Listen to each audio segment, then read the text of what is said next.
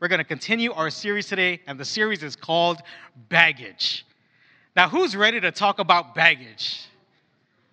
Okay, thank you, Pastor Roland. I appreciate you, bro. Maybe me and you can go talk on one of those coffee tables outside. Everybody else is like, we don't talk about baggage. No.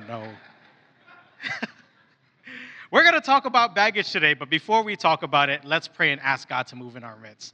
Lord, we thank you for this opportunity to gather together in your presence, and we pray, Lord, that you would help us to open up our hearts and receive everything you have for us. Lord, show us what it is that we might be missing as followers of Jesus, and help us to find that thing so we can have Christian lives that don't fail or falter, but that move forward by your grace. Holy Spirit, come. We give you every moment. Thank you. Thank you. Thank you. Amen. Now, in the Every Nation family, we just talked about the Every Nation family. We had people from campus ministries across the West Coast come over. Our friends from Reno actually drove an RV. That was pretty cool. But they're only 8 hours away. We're 19 hours away, so it's not the same thing. And it was great. But in the Every Nation family, we believe in discipleship. Now, a disciple is someone who follows or believes in Jesus, and discipleship is the process by which we grow as believers in Christ. And in the Every Nation household, in this church, you might have heard it, we believe that disciples are people who do three things. Now, pop quiz time. I have for you a handshake after service, if you can get the answer. I didn't bring anything. So, what are three things that disciples do? Follow, DJ, thank you. What else? Fish, yes! We're getting it. I was worried. One last thing. Follow, fish, and fellowship. We believe that disciples are people who follow God, fish for people, and fellowship with the church. And of course, we get this from Matthew chapter 4:19. In Matthew 4:19, Jesus Christ is walking along the shore of the Sea of Galilee, and he happens upon a group of people. And here's what the Bible tells us about his encounter with them and what happens. And he said to them, "Follow me, and I will make you fishers of men." So everything we believe about discipleship can be discovered in this first call to the first disciples. First, Jesus says, "Follow me." And the very idea that we can follow God and have a relationship with him is revolutionary. Because throughout the Old Testament, a relationship with God was something done through an intermediary. But because of Jesus, who became our intermediary, who became our mediator, we are able to have that relationship with God. Now, our sin separates us from God, but Jesus Christ came, paid the price for our sin on the cross, rose again, and because he rose again, proving he's God's son, he's able to offer us the gift of salvation and forgiveness to anyone who believes in him. So we follow God, and we get to know him in this relationship as God talks to us. And the primary way God talks to us is through the Bible. And the primary way we talk to God is through prayer. This is why in Kids Church we sing the song, "Read your Bible and pray every day, and you will grow, grow, grow." Unfortunately, that doesn't mean physically, otherwise I'd be a little bit taller. But we can grow in this relationship with God. We can also be aware of his presence throughout the day through things like worship music, through the books we read, through the podcasts we listen to. God wants us to follow him in personal relationship. God wants you, each of you, to follow him in personal relationship, not dependent on someone else, but dependent on Christ alone. We're called to follow God, and we're called to fish for people. And this doesn't mean that we bring our fishing poles to the mall and just try to catch people. It's like that Geico commercial. So I actually did something like this once when I was a kid. Me and two of my cousins, it's the cousins you're thinking of, we went to a shopping mall with trolleys. And if you're from Oahu, Waikele Shopping Center. And we're driving around in the trolleys, and we take fishing line, and we take a $10 bill. Premium stuff. And we tape the $10 bill to the fishing line. We throw it over the edge of the trolley. And every time we came to a stop and there was a crowd of people, we'd kind of just tug it along to make it look like the $10 bill was blowing the breeze. And people would chase it, and they eventually caught us. But that's fishing for men. Not the kind of fishing Jesus was talking about, though. Jesus spoke to a group of fishermen whose job it was to catch as many fish as possible, bring them into the boat, and sell them on the shore because people need food. Well, as fishers of men, we share our faith in Jesus with as many people as possible. We bring them into the kingdom of God because people need Jesus for salvation. That's what it means to fish for men. And of course, we fellowship with the church. When Jesus said, "Follow me and I'll make you fishers of men. He's speaking to a group of people. So the you is plural. You guys, y'all. Shout out to Tracy. Is Tracy here? Welcome back, Johnny, by the way. Thank you for your service, sir. Johnny's back. Jesus wants to call all of us in community to walk with him. No one has ever been called to follow Jesus alone. And that might be easier than ever because we have access to streaming services. And if we don't like the streaming service, we just switch to a different one. And while that's not a bad thing and it can be a good thing, it also falls short of the fullness of how God has called us to follow him. We're called to follow Jesus together. So disciples are people who are called to follow God, fish for people, and fellowship with the church. But I wonder if that's enough. Is it enough to follow, fish, and fellowship? Let's take one of the disciples and look at his life. Simon Peter. Now, Simon, later named Peter, we'll talk about that. He was one of the very first people present that day as Jesus walked along the shore of Galilee. He was one of the first people to be called by Christ. So he literally followed Jesus in the most plain and literal sense. Like he followed physical Jesus as he walked the earth. What a privilege. How incredible. And Simon Peter took it a step further because he followed Jesus out of a boat and onto water. Now, we give Peter a hard time for this because he eventually sank and got wet. But I promise you, this guy walked on water longer than all of us combined. And he followed Jesus to the point that he was actually the first person to recognize Jesus as the Son of God. This is when Jesus says to him, "No longer do I call you Simon, but now I call you Peter. And on this rock I'll build my church," etc. He follows God and he fishes for people. It was actually the disciples of Jesus who baptized people, and Jesus empowered them instead of Jesus doing all the baptisms himself. So Peter would have been part of that. And on at least 2 occasions, Jesus, while he's with them, sends the disciples out, first the 12 and then the 72, to go preach the kingdom of God. And as they do so, he gives them the authority to heal and cast out demons. So here's Peter healing people, casting out demons, and telling them that Jesus is here and the kingdom of God has arrived. Peter's fishing for people. And of course, he fellowshiped with other believers. He literally lived with the other disciples. I'm sure they got on each other's nerves. Peter and John kind of had a thing, but that's another sermon. And yet, they're experiencing all these incredible things together. Jesus feeding upwards of 10,000 people, 5,000 men, maybe as many 15,000, 20,000 women and children in total. And then feeding 4,000 men. And then raising people from the dead. And then making the blind see. Then casting out demons. And causing the lame to walk. They're seeing incredible things in community. Peter is a man who followed God, fished for people, and fellowshiped with the church. Fellowship with the believers. Was it enough for Peter? Not when it was time for Jesus to go to the cross. So as Jesus is preparing to go to the cross, he's telling the disciples about what he has to do. He's also telling them that somebody has to betray him. And finally, when Peter says, "I'll never betray you, Lord. I'll stand with you to the end." Peter's loyal. Peter's faith is probably what he sounded like. I don't have an actual recording, but that's just what I hear. So he's telling Jesus all these great things, talking all this great game, and Jesus turns to him and says, "Before this night's over, you're going to deny me 3 times. You should pray that you don't fall into this temptation." He didn't, and we know what happened. So here's the final denial, the last time Peter denied Christ. This is Mark 14, 71 and 72. But he, Peter, began to invoke a curse on himself and to swear, "I do not know this man of whom you speak." And immediately the rooster crowed a second time. And Peter remembered how Jesus had said to him, "Before the rooster crows twice, you will deny me 3 times." He broke down and wept. Peter promised that he would die with Jesus, and instead of dying with Jesus, he denied Jesus. He followed, fished, and fellowshipped, but it wasn't enough because there were internal issues inside him, inside his soul, that were left unresolved. One of those issues was that his will was too weak. His will, obviously, he didn't go and die with Jesus like he said, but it's kind of a high bar. I'm going to die with you.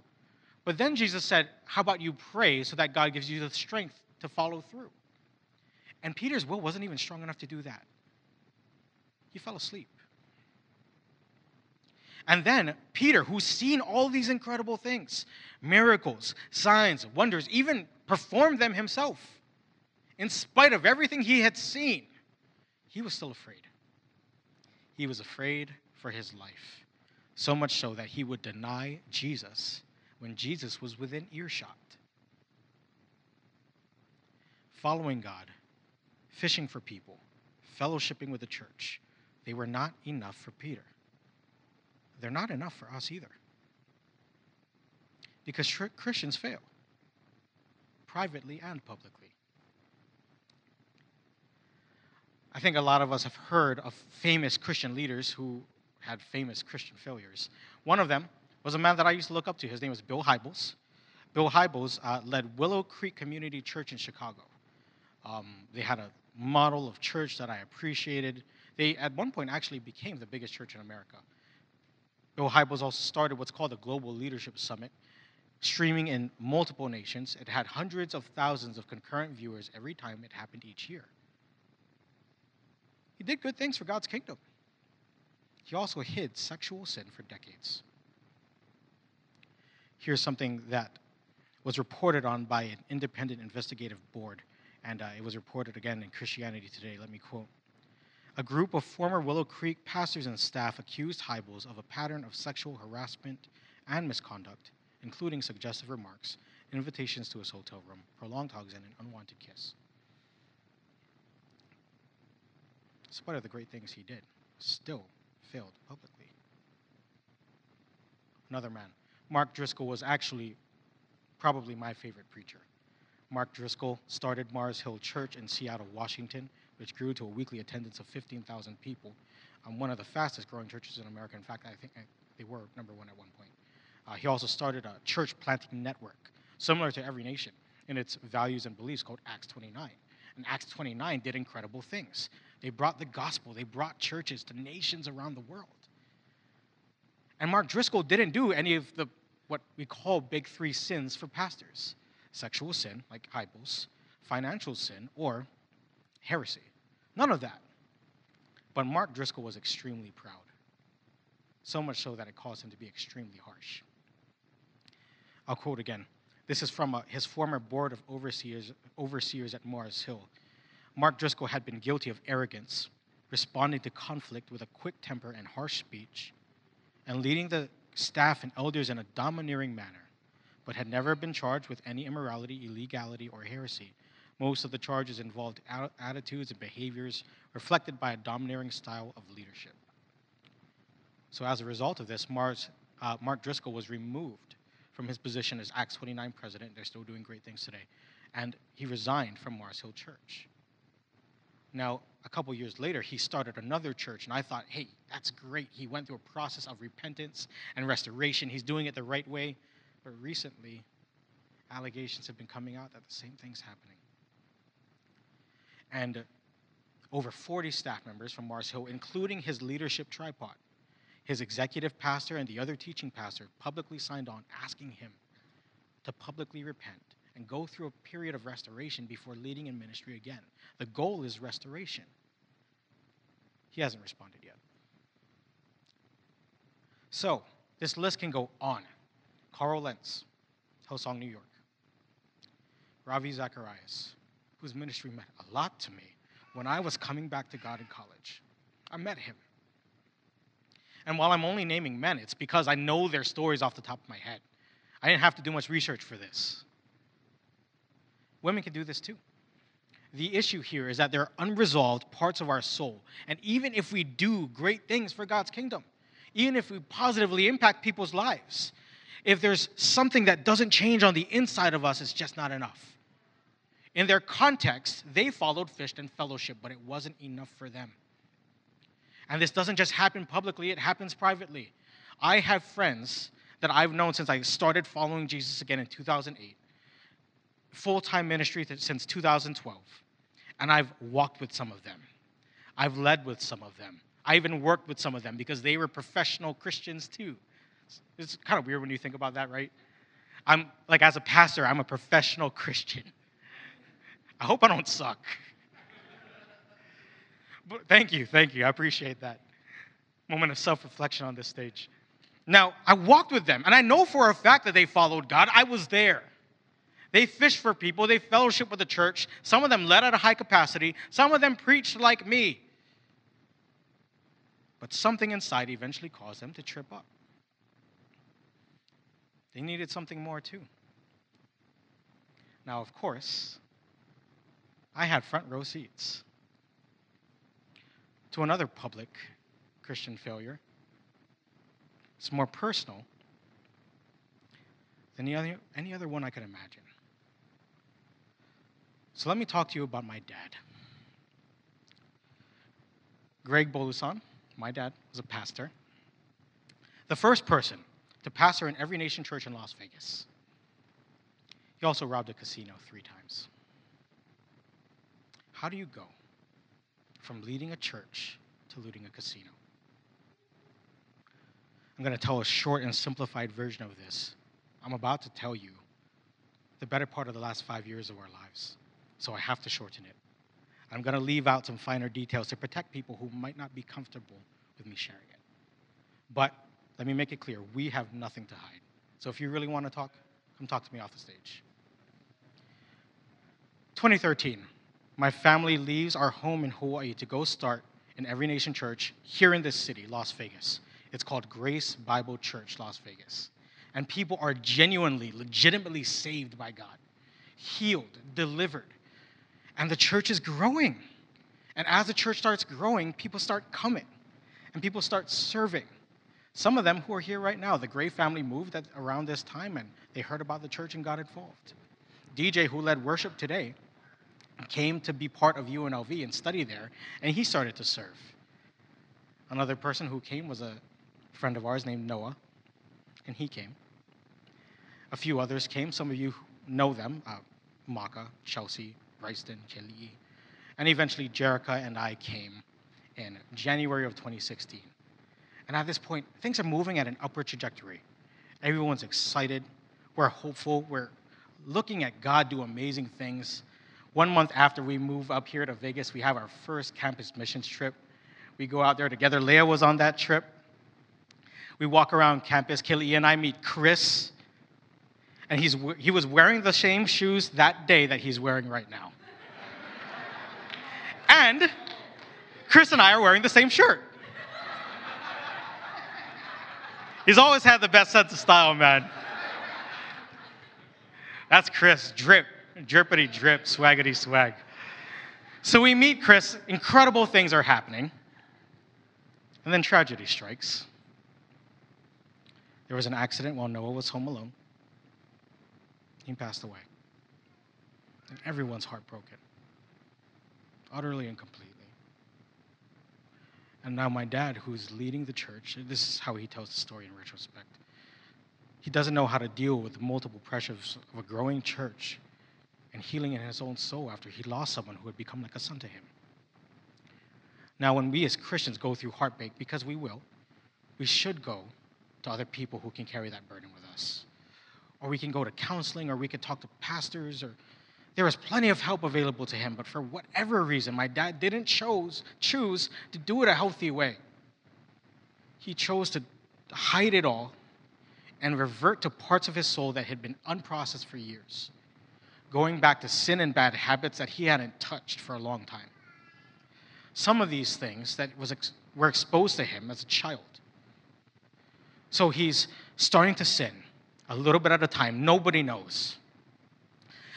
After some time, Pastor Roland and myself and other people, we start to see, hey, maybe there's something wrong. Let's talk to him. And every time we talk to him, he would say, there's nothing wrong. He's okay. Let's keep going. But these secret sins snowballed into a secret life. And eventually, he dug himself a hole so deep that he thought he had to rob a casino to get himself out of it as a last-ditch effort. Obviously, he failed. Now, it's worth noting that my mom, who's here, worked at that casino.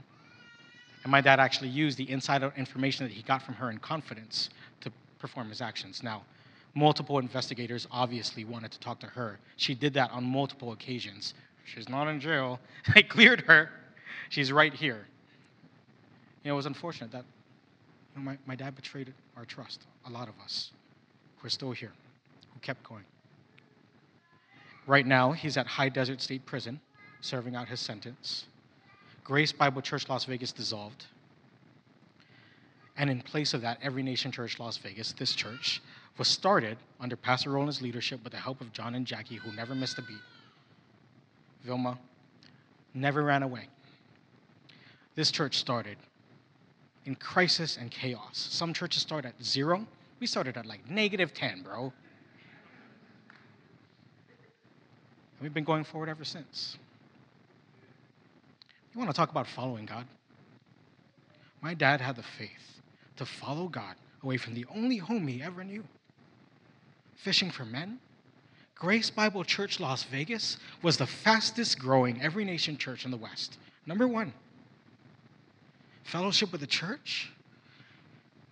A lot of the people in this room came into the Every Nation family under his leadership. My dad followed, fished, and fellowship like few ever do. And it wasn't enough. It's not enough. He needed something more. And so do we. We need God to go past the things that we do and into the core of who we are.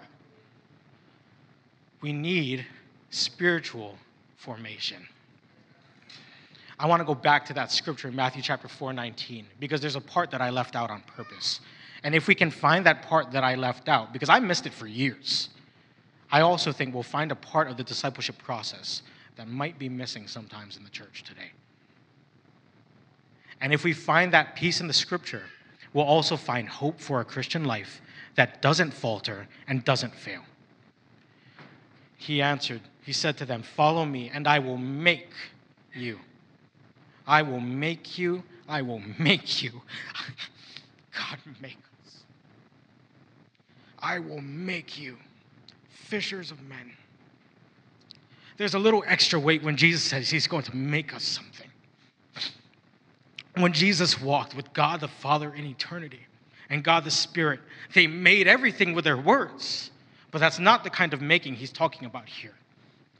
Because Jesus walked the earth and walked with an adopted father named Joseph. And as he walked with Joseph, he learned to make things out of wood. That's the making he's talking about. Joseph was a carpenter, and the Greek word for make in that instance refers to manufacturing and construction. Now, I don't do construction. I tried. I'm terrible at it. I can kind of do IKEA furniture. And I can tell you that when you construct something or manufacture something, you often have two options. You can make it fast, or you can make it well. Because when you make something quick, you're going to take shortcuts. And when you take shortcuts, the work will be shoddy. And eventually the cracks and flaws are going to begin to show. And eventually the thing that you made might fall apart under pressure. And it'll fail to serve the purpose it was created for. On the other hand, you can make something well. And when you make something well, it takes strength, energy, and effort, especially when Jesus was a carpenter, because they didn't have any power tools. I promise you I can't make anything without power tools. On top of that, it takes time, and it takes being intentional. But the end result of making something well, even though it takes sweat and splinters, time and energy and effort, the end result is it's longer lasting. And it's well made, and it's purposeful, and it's beautiful. And when Jesus says he wants to make something out of us, that's what he means.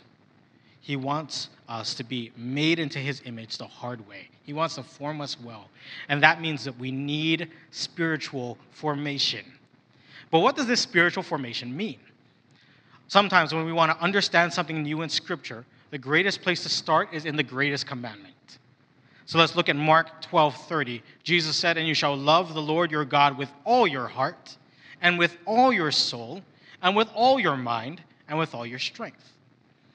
Jesus, of course, quoted Deuteronomy 6:5, which said basically the same thing. Now, I always thought that this scripture was meant to highlight the different parts of a human being. Well, we have a heart, we have a soul, and we have a mind. And while that's not necessarily untrue, I don't think it's the main point of that passage anymore. Because in ancient language, repetition creates emphasis. It's repetition that tells us what the main point is. So in that passage, what's repeated? All. You shall love the Lord your God with all, and with all, and with all. Love the Lord your God with your all in all. And the rest of it is just created and stated to form clarity around this idea, almost as if Jesus is expecting us to answer questions. Well, Jesus, what about my emotions? Yes, all. Well, Jesus, what about my thoughts? It's okay if I just think about things, right?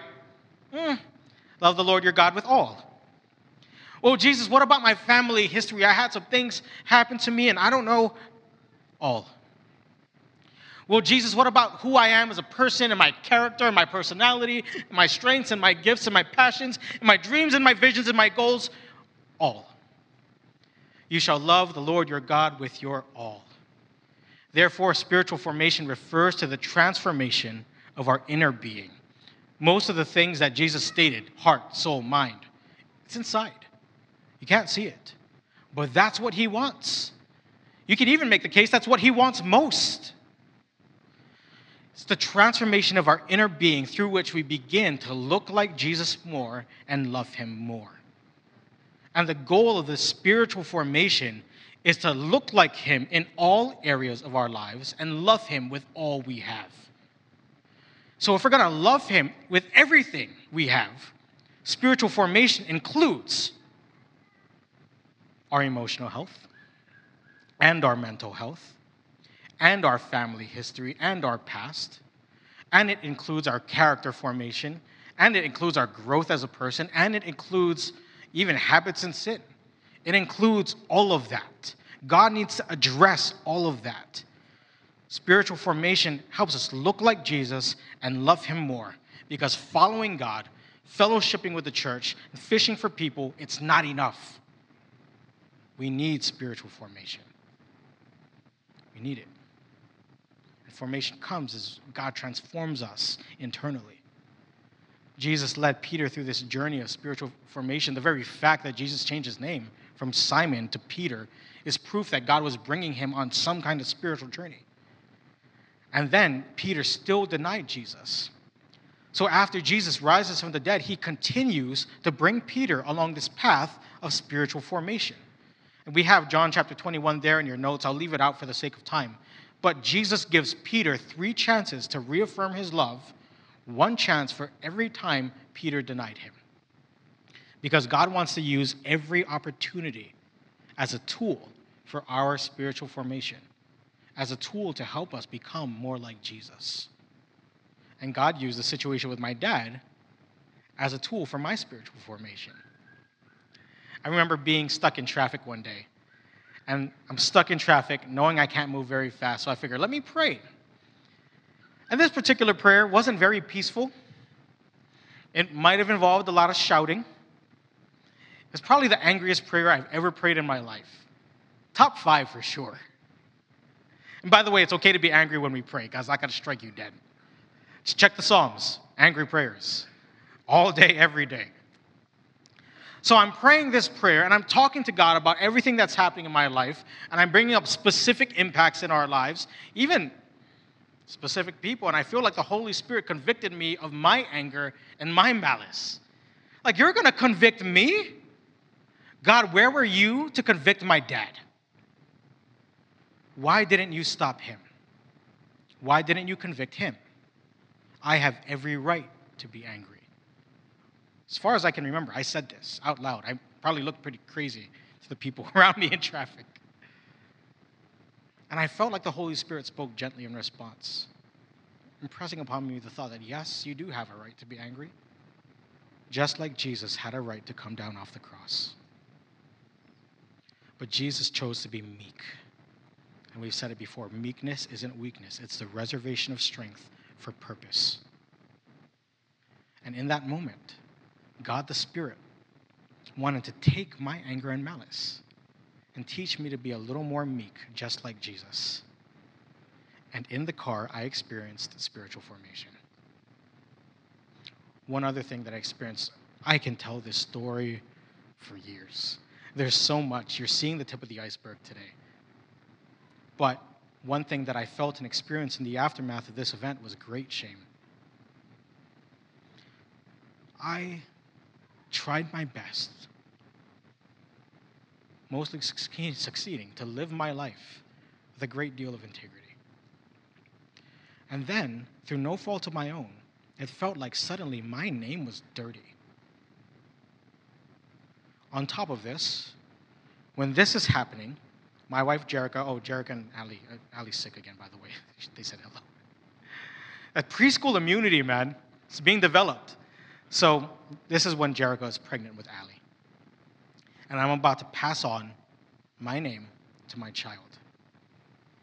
I didn't want to pass on a dirty name to my child. And I seriously considered changing our names. Really thought about it. Looked into the process. And as I was looking into this one day and coming to God in prayer, it was like the Lord reminded me that I'm more identified by my heavenly Father than by my earthly father. That it's what he thinks of me and says about me that matters more than what the world says about me. And that when Jesus went to the cross, he didn't just take my sin, he also scorned my shame. So the shame wasn't mine to hold on to. Side note, it's not anyone's to hold on to. The only reason why I can continue in ministry today is because God met me there. And I experienced spiritual formation. Thanks to the presence of the Holy Spirit and the grace of God. So continue forward in life, and God is transforming me. And I go through this process of spiritual formation, and it includes counseling, by the way. If you want to find a pastor who will vouch for counseling, come talk to me. I will give it my 110% vouching. Maybe not each counselor, but the process in general. Include books to be intentional. And he starts changing my heart. So I start from, once my dad is in jail, I go from not wanting to talk to him, but picking up the phone because I need to appease people. And I go from feeling obligated to being okay with it, to eventually, as God forms me, looking forward to talking to him. If anyone's curious, we talk at least twice a week over the phone. He's still in jail. In case anybody was wondering. So we start talking, and I think my dad hears this change in me. And in one particular day, when I least expected it, he says to me, son, I just want to apologize again. And I used to blame people, and I used to point fingers, but this was my responsibility. It was my choice. I'm not passing the buck anymore. I'm sorry. And I want to fix my relationship with God, but I don't know how. So my dad says to me, would you pastor me? Will you be my pastor? And everything in me wanted to shout, no! What are you thinking? Of course not. Don't you have a chaplain for this? I can't do that. But God would only allow one word to come out of my mouth. So I said yes. Now, I don't know how to pastor my dad. So I brought him to the same books that I went through. And we started with, and if you want to write stuff down because you're excited about this content, we started with Emotionally Healthy Spirituality by Peter Scazzero. You can talk to me if you need this afterwards. Then we went to Soul Keeping by John Ortberg. It's like my favorite book of all time now after the Bible. Top 3. And as we processed it, my dad began to share things about his life that I honestly didn't want him to share. He had never been that transparent with me before, even when he was doing ministry. Now, for the rest of my life, I'm going to have to view a lot of what he does with skepticism. But I can tell you, after 10 years of experience in full-time ministry, most of it being a pastor, when someone is completely transparent, opening up the depths of their soul to tell you things they don't want you to know, that's what the start of repentance looks like. So I now view this with cautious hope and optimism. Because when this happened, I thought my children would never know their grandpa.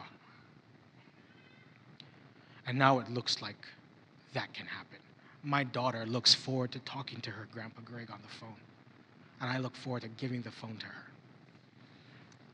And while relationship building is gradual, just like our relationship with God, it's It's possible because we experienced spiritual formation. Following, fishing, and fellowshipping, they're not quite enough by themselves. We need to go a step further. Because for the most part, following God, fishing for people, and fellowshipping with the church, by nature of the words that describe them, focus on the things that we do. And we as Christians can ask, what do I do for God? What can I do for God? What should I do for God? And that's a good question. We should ask it, but it's not the best question. Because we're not human doings, we're human beings. We need to be so that we can do. And therefore, the best question that we should ask is, who am I becoming? That's where spiritual formation begins. Let's ask a new question. Who am I becoming in God? God doesn't just want us to do good Christian things. God wants us to become good Christian people. Because if we become good Christian people, we'll do good Christian things more often. And becoming a good Christian begins and ends with becoming more like Jesus. And like we said, God wants to use every opportunity, the good ones and the bad ones, especially the bad ones, to help us become more like Jesus. We love Romans chapter 8, verse 28. But sometimes we leave out the context of Romans 8:29. So let's read them together. 8:28, and we know that for those who love God, all things work together for good, for those who are called according to his purpose. Love that one. Who loves that scripture? We love it. 29. For those whom he foreknew, he also predestined to be conformed to the image of his Son, in order that he might be the firstborn among many brothers. God wants to use every season, every situation, every circumstance, and every response to them to help us become more like Christ. They're tools for spiritual formation. So when things happen and we respond and we look at our response, we start to ask, who am I becoming? When I'm annoyed and irritated because it's spring forward and I'm short with my family because I lost an hour of sleep, and I answer with that irritation, who am I becoming? And when there's gossip and I know I shouldn't indulge, but it's cool and fun and I want to be involved and I want to be a part, who am I becoming? And when nobody's around me at work and I'm looking at a shortcut and nobody will find out, who am I becoming? Or when I'm alone and nobody knows what I'm doing or what I'm thinking, who am I becoming? See, it can hurt to look into the depths of our soul this way. But there's also hope on the other side of it. Because everything can be flipped on its head. When everything around me is stressful and chaotic and I'm not in control of any of it, but I follow God anyway, with a spirit of joy and grace and peace, who am I becoming? And when everything around me is unresolved and I don't have answers, but I'm going to trust God, who am I becoming? And when no one around me could ever find out about these compromises that I hide in the dark, but I choose to honor God with everything that I have, who am I becoming? We can become more like Jesus. And even if our lives don't get any easier, we can get stronger and more prepared to endure. You can think about it like this. I used to run cross country. It was many years and pounds ago. And if I were to run a mile, I haven't tried, I'm a little afraid, I would honestly be happy with 10 minutes. I would be astounded at 8. 7's probably impossible. 7 used to be the bare minimum. But I once ran a mile in less than 5 minutes and 30 seconds. I actually did it twice. Now, a mile hasn't changed.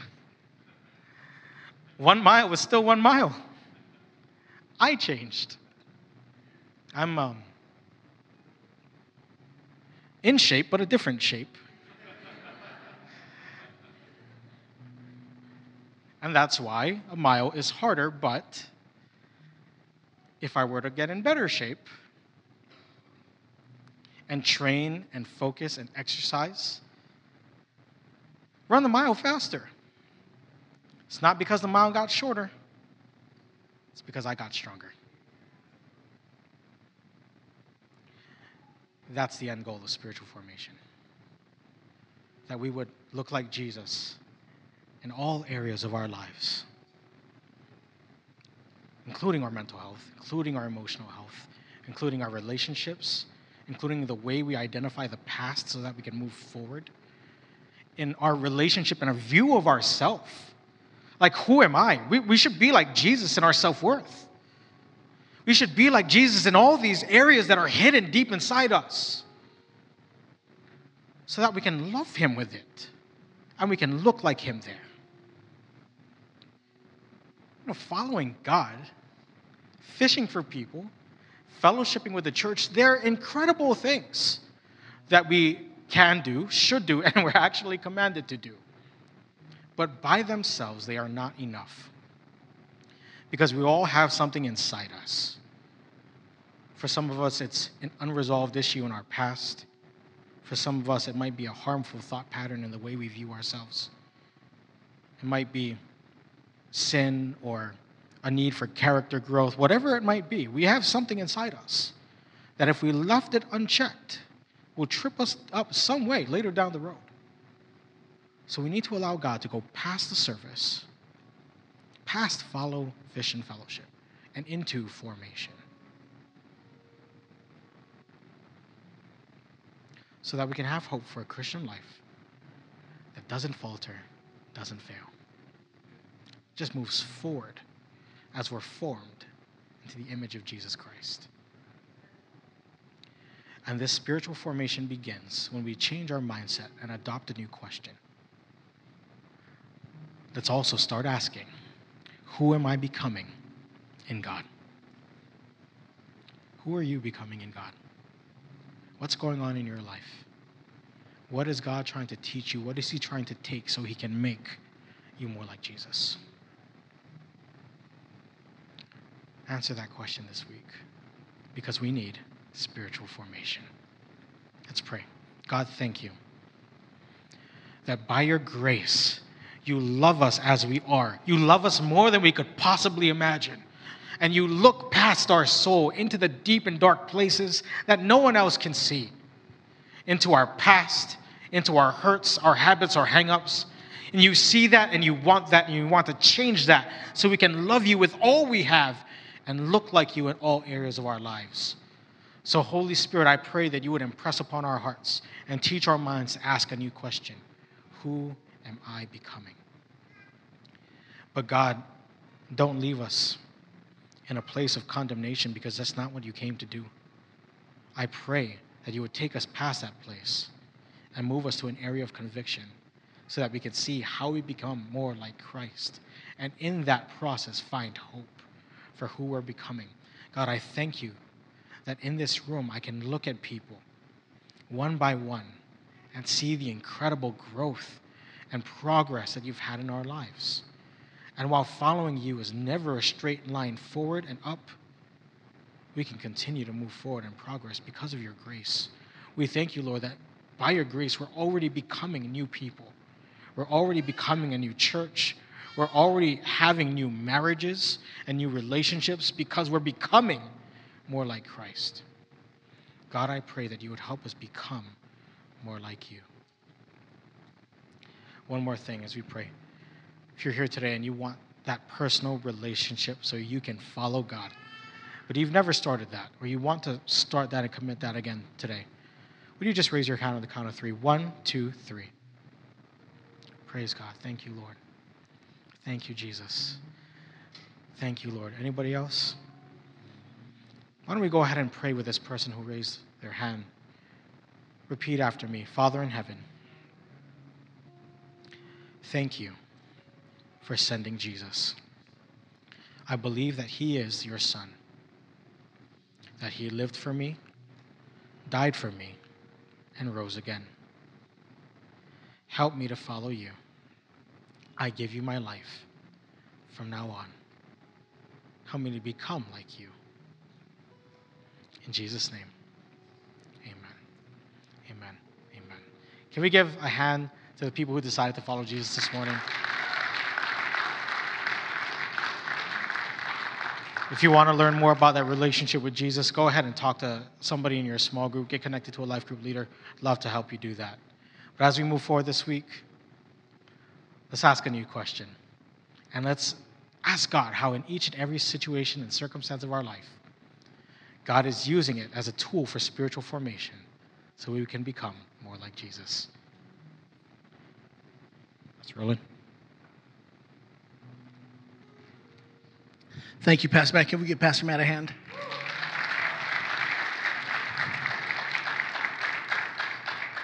I just feel the need to respond a little bit because we peeled the curtains back and we showed you guys who we are as a people group and as a church. And so I so appreciate Pastor Matt's honesty and his, just being intentional and transparent. That is the perfect example of what God is looking for. And that's what God can work with. When it comes to forming us to be able to endure and to overcome, it takes that kind of honesty. And so I just want to say this without taking too much more time. I want to thank you and your family for your leadership, for stopping your life to come over here. And so I want you guys to know there's nobody else I would rather be working with than this family in this church. This is your leadership team. This is what we've been through. But this is what God can do with a life if we're honest with him. Amen.